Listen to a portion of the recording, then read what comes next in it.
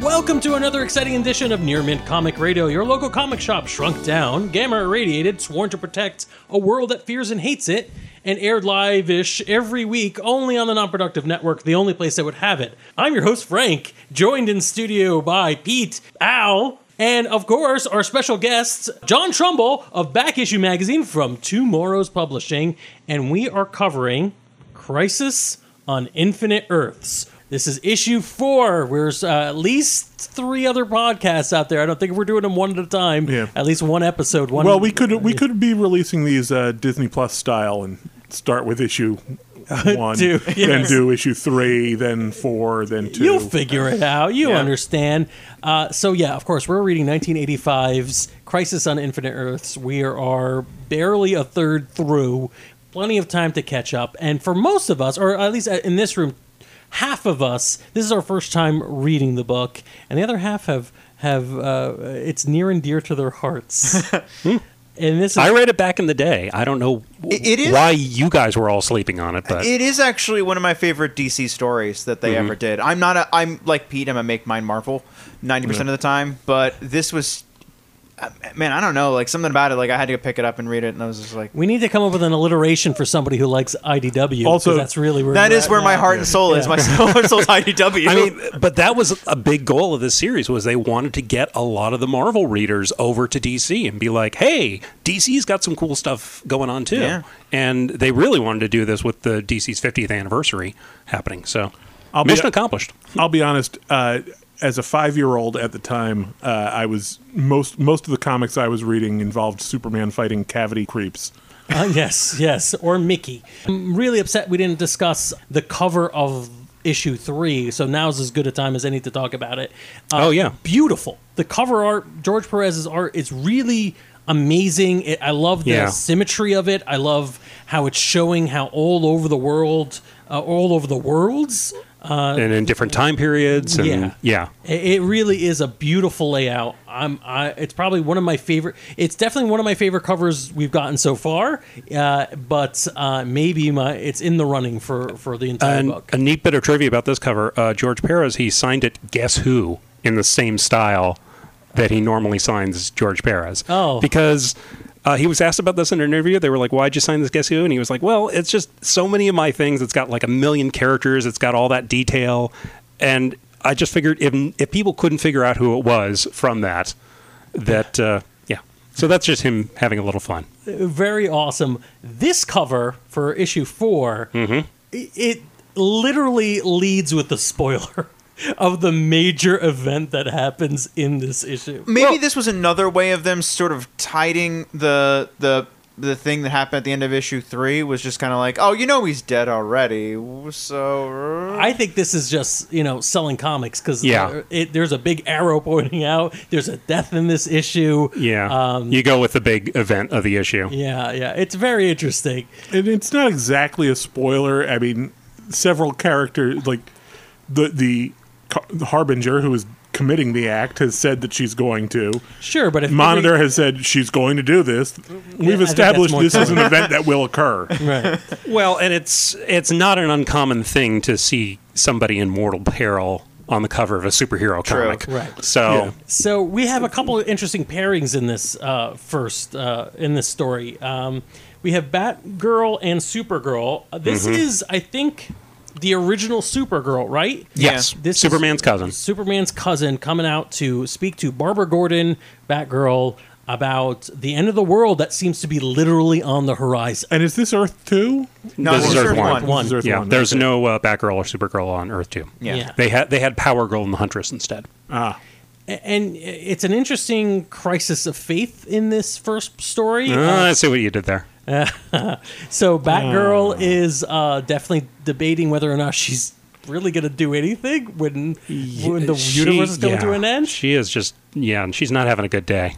And a very strange look on Supergirl with the whole bandana. I was going to say the real bravery is the bandana.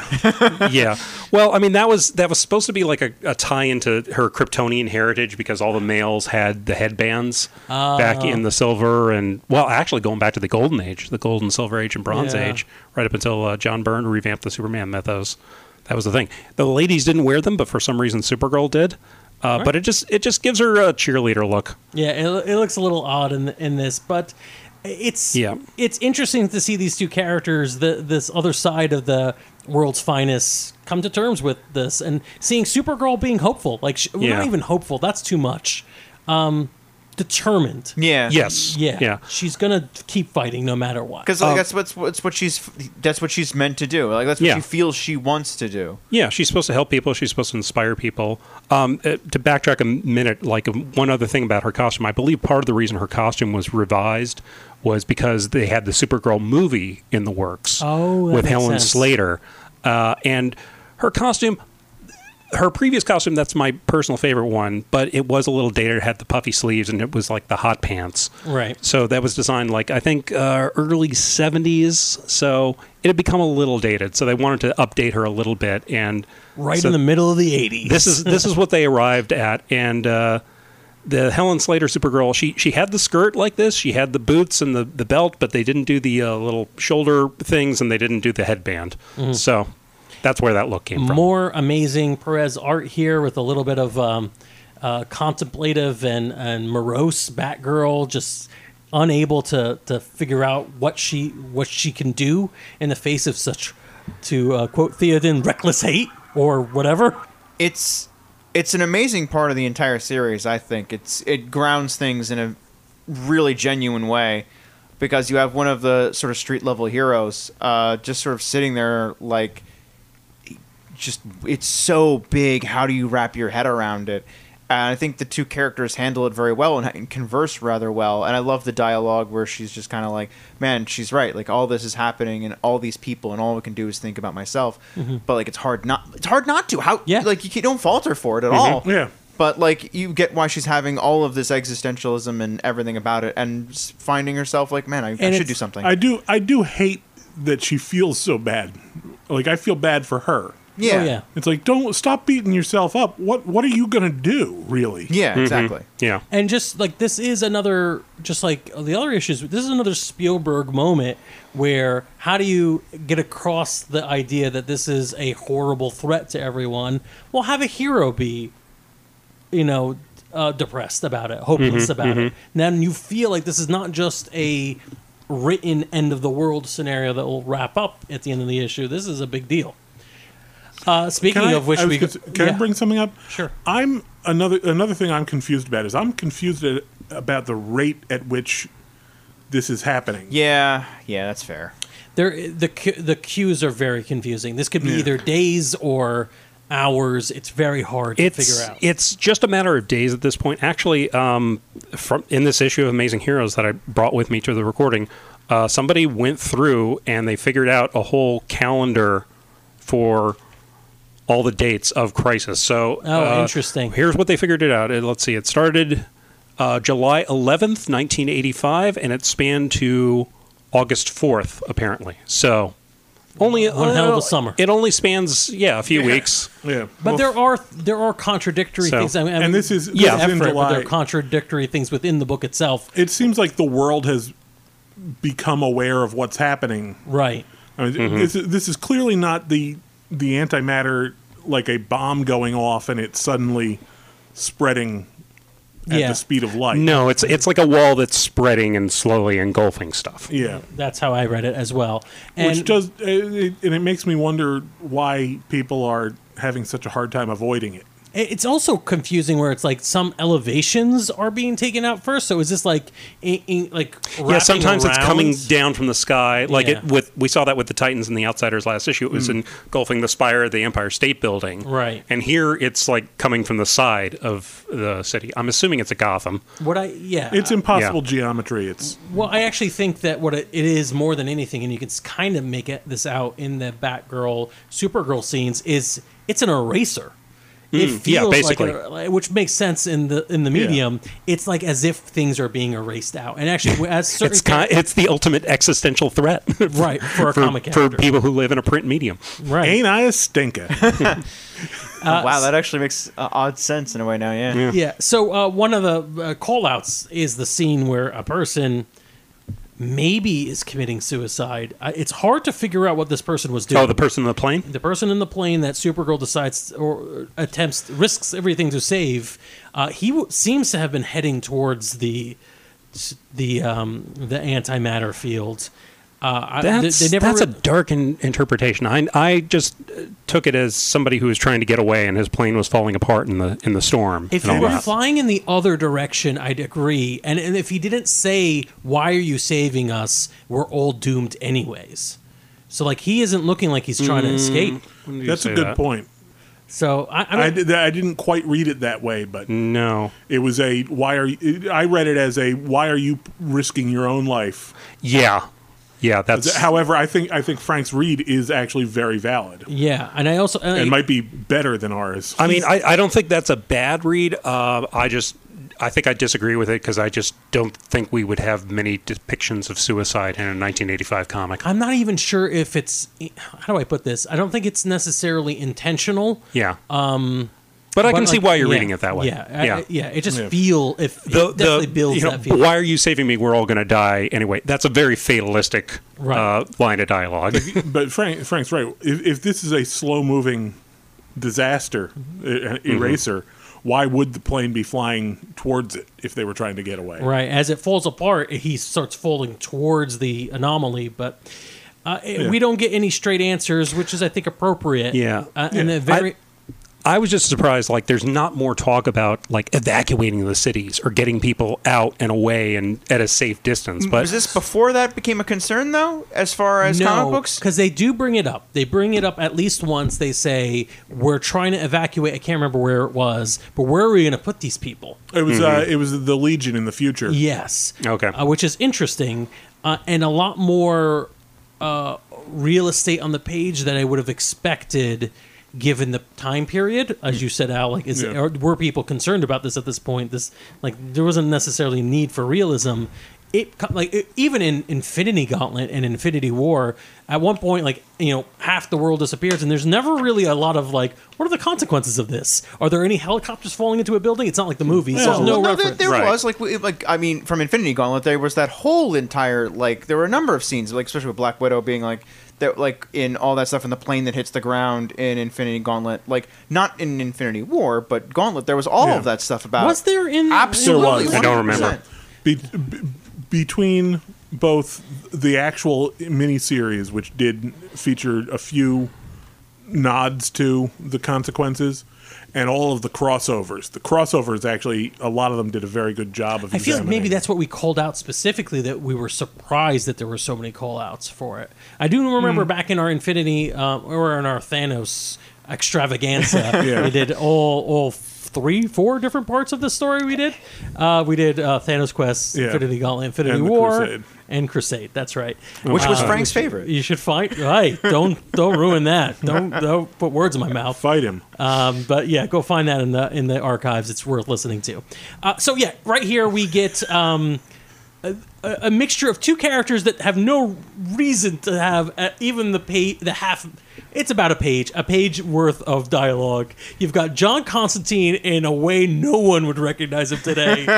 This was like his second or Yeah. third appearance. Yeah. So even his power is I know many things. And there's no further explanation of what he knows or who he's connected to or how he knows. I mean, I think things. at this point, probably all Marv Wolfman knew about him was he's this mysterious guy in Swamp Thing, and Yeah. he wrote John Constantine, not unlike how he was writing, say, Baron Winters in Night Force or something like that. He was this mystical guy, and he's not the blue collar guy that Alan Moore was writing over in Swamp Thing. I mean, George That's Perez, an aristocrat in yeah, this. George Perez makes him look very aristocratic, and he's like a natty dresser, and he's got the tie pin and the button-down collar and all that, and it's just you're like, really, that's John Constantine. Okay. I had to go over these panels several times trying to make sure. Who's who? Yeah. Did they switch the word balloons? Yeah, the grizzled guy is in fact Steve Dayton, who Mento. Yeah, Mento from the old Doom Patrol, who is Changeling's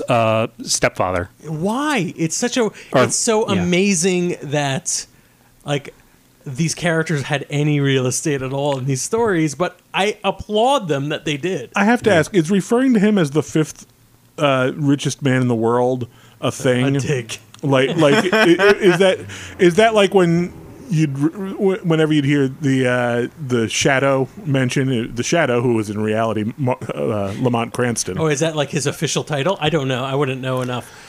I think that was just a thing that they got from the old Doom Patrol stories, where they said he was literally the 5th richest man in the world. So, of course, this does feature the reintroduction of nobody's favorite character, Pariah, who is in He lives up to his name, doesn't he? Oh, my God. Pariah is on yet another world. I think he is literally referred to as Earth 6, maybe? I think so.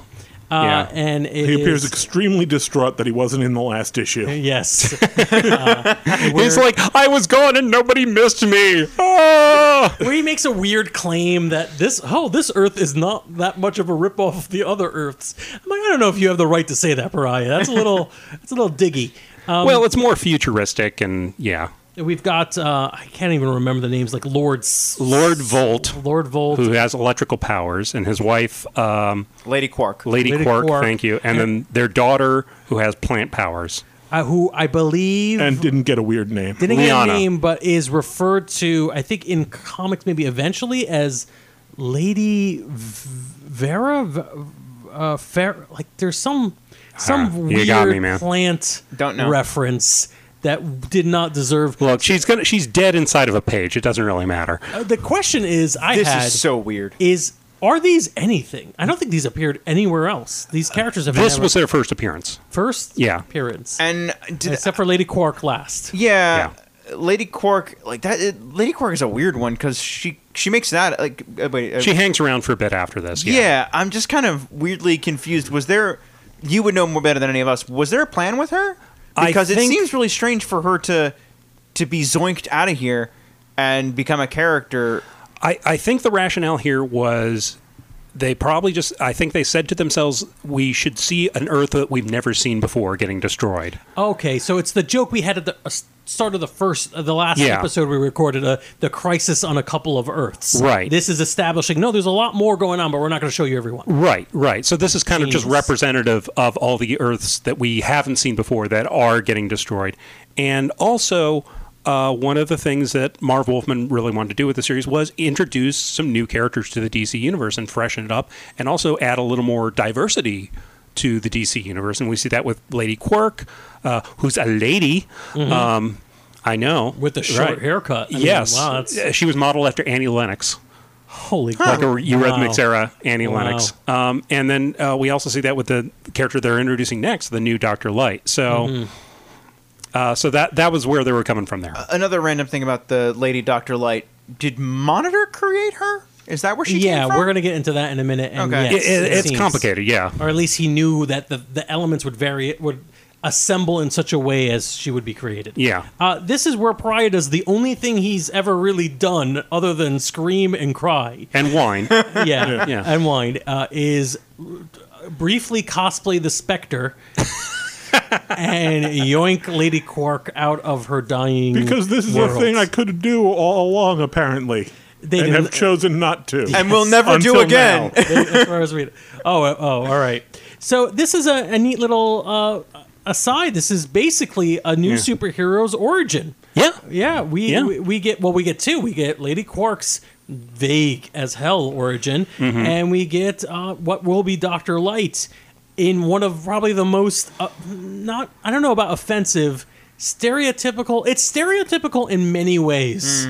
It's got the whole attempt to approximate Japanese culture. It's got the bossy scientist lady who's all business and no friends. There's a lot of like weird, like nobody is fun in this. These tropes probably weren't as cliched at the time. I will say it wasn't. Yeah. But, I mean, you don't really like Dr. Light very much. You're not really given much reason to like her because she's just a bitch on wheels.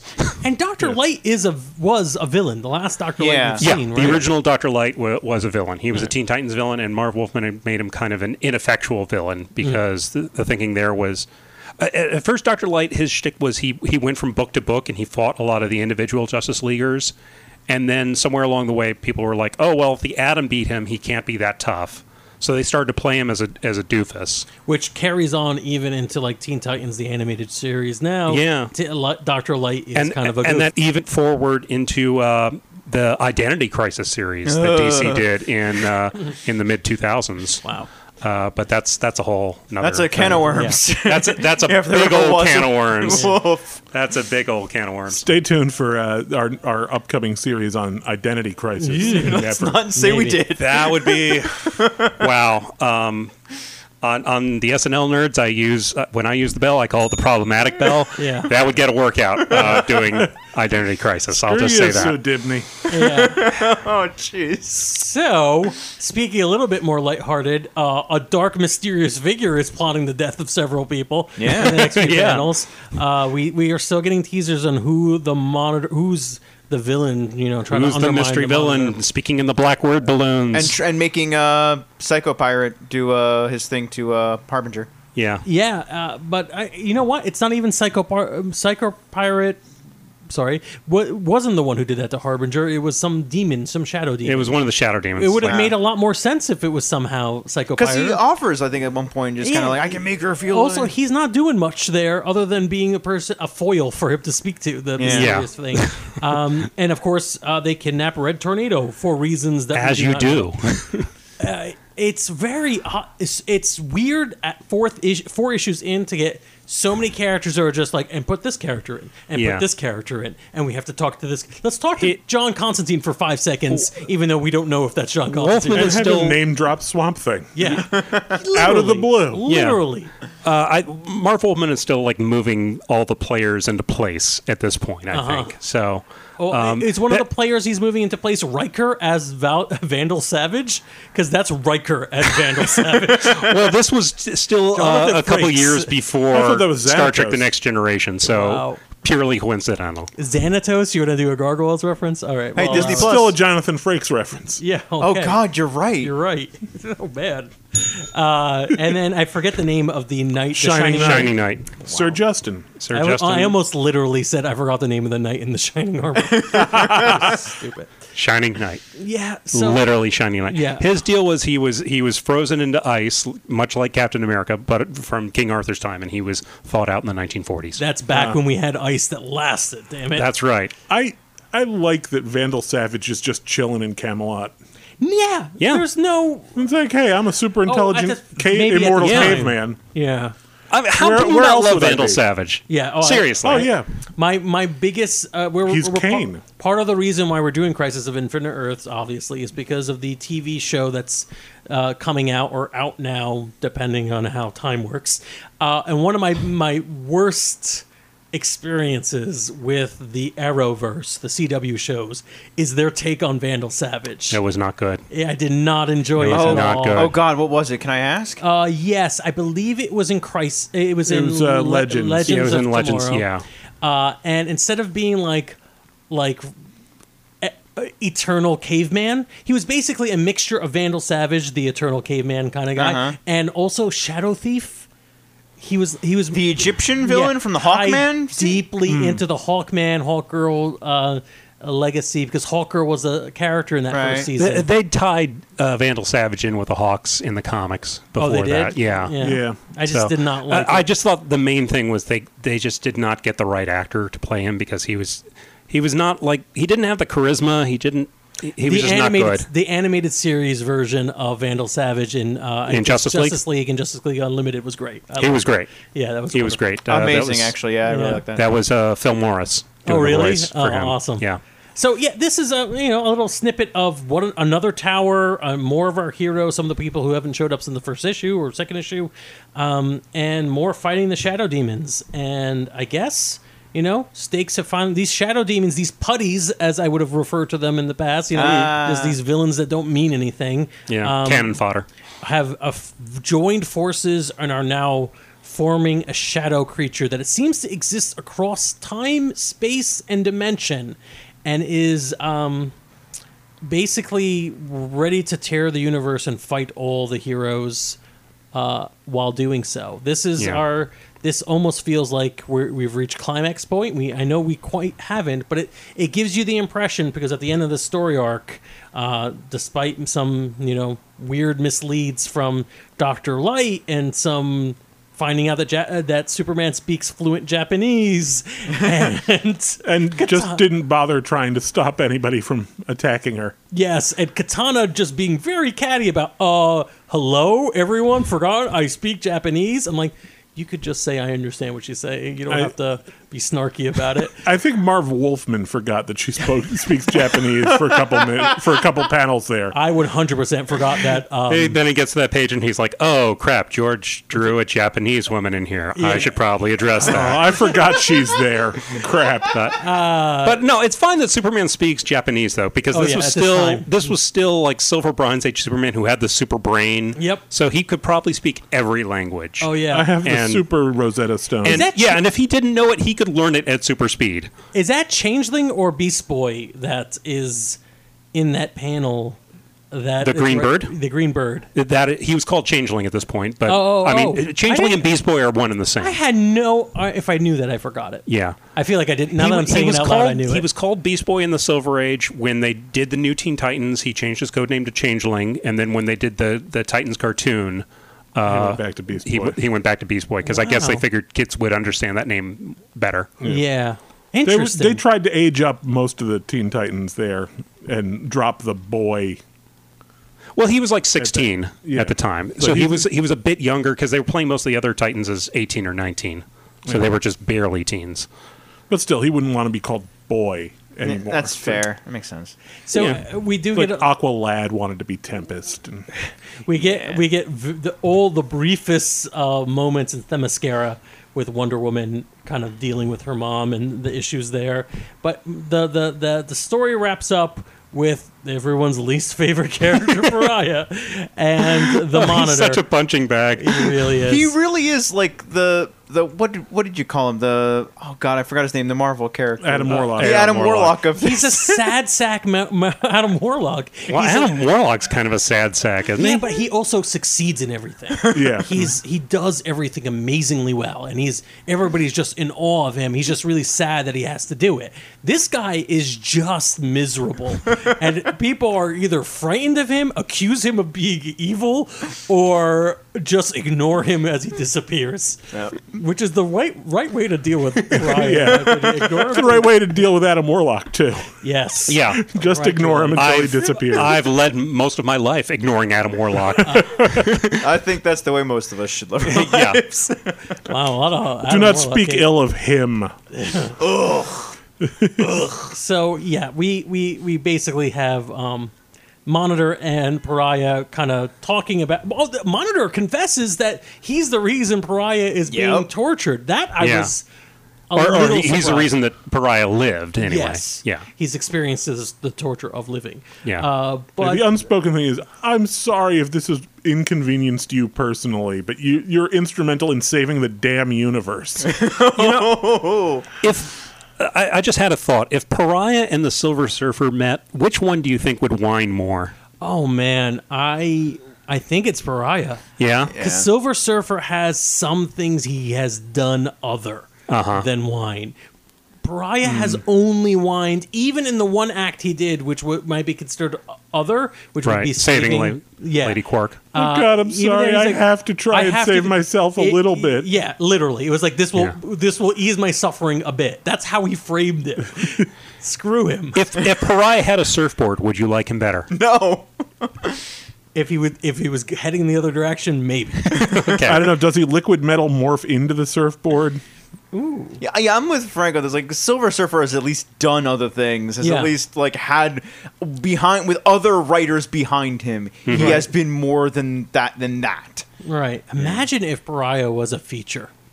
Imagine if there was a weekly or a monthly that was Pariah. Every issue was another dead universe, and him just witnessing it like the Crypt Keeper or like the Watcher for Marvel. He could have been like a big hit in the Vertigo era. Oh my God, you're right. When everything was all goth and emo and stuff, they could have done a Vertigo Pariah book. Oh, wow. Man. Death is he's being ghosted by Death. That's what's happening. Get some British writer writing Pariah. And yeah, All right, they missed an opportunity there. Neil Gaiman, we know you listen to this I don't know. podcast. I would almost rather watch or read a Pariah daily strip in the daily newspaper strip. him and his frustrated cat Garfield. He'd be like a slightly older skewing Ziggy.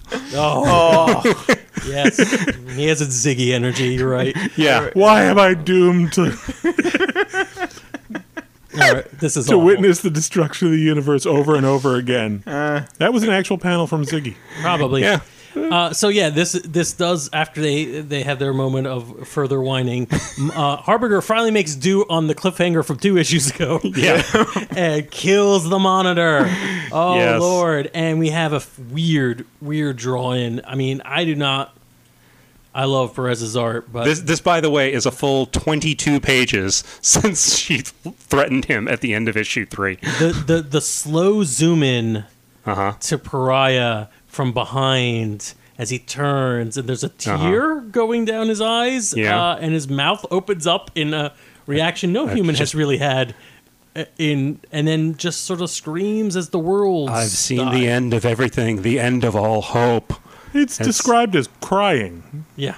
I am literally just. This He's is not wailing. a scream. He's like, You just know Pariah's about to write some bad poetry. Oh, yeah. He's like seconds away from pulling out a notebook and just scribbling his thoughts. At this If point, this I hope notebook all wasn't- Earths die. Just so Can we- I borrow a feeling by Pariah?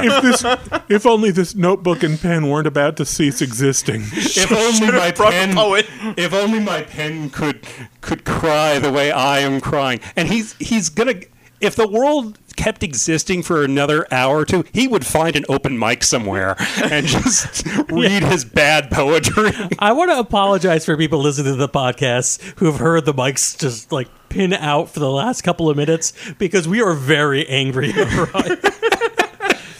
Yeah, so this actually, although, making fun of Pariah aside, He's so much fun to mock. yes, this is the end of, it looks like the end of Earth 1 Yeah, it looks and like they 2. lose. Yeah. Yeah, The end of Earth 1, Earth 2, Earth... Yes. like all sorts of Earths. cetera. Yeah. We only enumerate Earth 1 and Earth 2. And it's great that we mentioned it. Like, it looks like this is it. Like, we're hitting the climax and things are ramping up. And then it looks like the loss. It looks like this is where everything kind of kicks it. Yeah. I really like the idea of that. And again, we know this is 12 issues. We know, like, we got a long ways to go. Mm-hmm. But Right. this felt like a climax. Yeah. Yeah. Really, and tying it in with the death of the Monitor, I think is a good idea, Yeah. and I think it does work. But I'm very curious now that we're effectively, I think, out of the preamble, the Act 1. Yeah, I would say this is the end of Act 1, personally. I'm very curious to see where this story goes. Again, even knowing what the broad strokes are. Another interesting thing I have, a question I have, and maybe John can shed some light on this, is how much the average reader would have been aware that this was a 12-issue limited series at the time. If they had any reading comprehension, all of them, because it was labeled a 12-issue maxi series on the cover. There Oh. we go. Easy enough, yeah. It's like that wording is not reproduced in the trade paperback I'm reading, they which is why they my reproduced the confusion. covers without the trade dress, but Yeah. there was a band on the top, not unlike the what they had that said Marvel Comics Yeah. Group back in the day, but it would say I like a can envision 12-issue I just was miniseries. I wasn't sure that it Yeah. existed. So everybody would have known that. Oh, good. So let's close out Ish, I that guess. first act. Strong points, highlights, anything that we want to call out that we maybe haven't. I think we went through this one a little closer than the last. I don't know. I feel like despite the fact that we've lost less worlds in this Yeah. one, we didn't lose Wild West World and we didn't lose World War II World, but I still feel like the stakes are higher here overall. My takeaway is I'm happy we got all the little shout outs to Swamp Thing. I don't think It's we one need. thought balloon. Yeah, no, I'm legitimately happy. I mean, Okay. as a reader at the time, I'd be like, "Oh, cool! This is something I know. This is Yeah. something I know. This really is spanning everything." I do feel like we've reached the end of that. Not too many more cameos, which is kind of what I'm afraid of for the CW version, where we keep talking about these major casting recalls.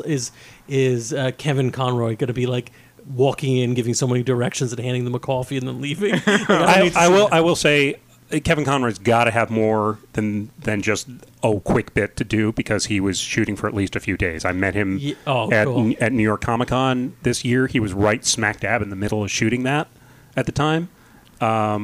He will have a beard.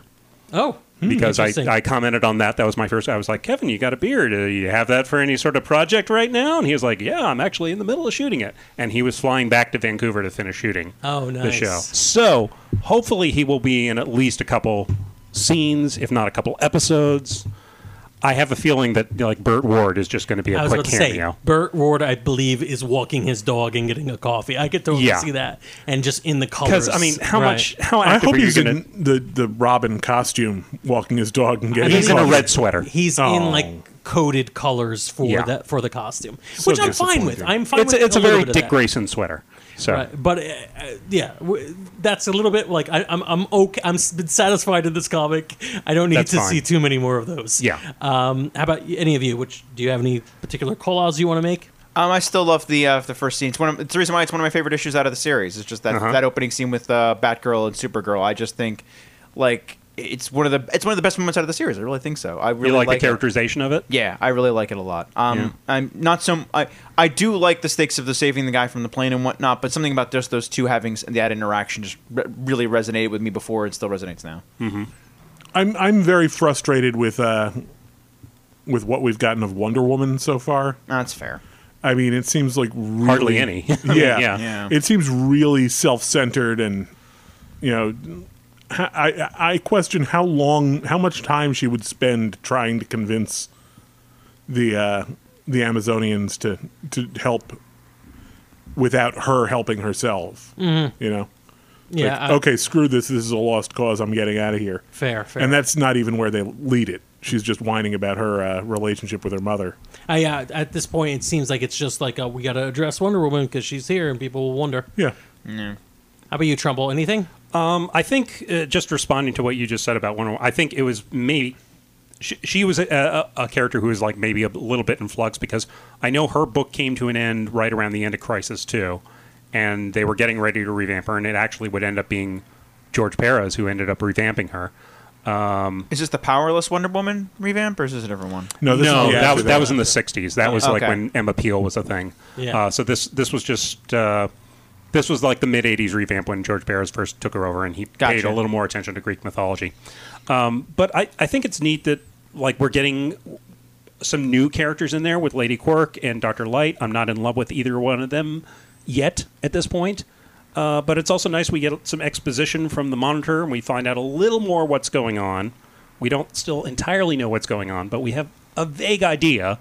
So I agree. I like to see the Monitor playing the mad thinker sort of. I'm 3 steps ahead. I'm playing 3-dimensional chess. I know this is all coming to a head. And we'll get some more exposition in the next issue. So, and you'll get some more exposition in the next episode. Thank you for listening. If you enjoyed this episode of Near Mint, please like, follow, and subscribe so you can get the latest in the podcatcher of your choice. Oh, and leave us a good review so more people find out about the show.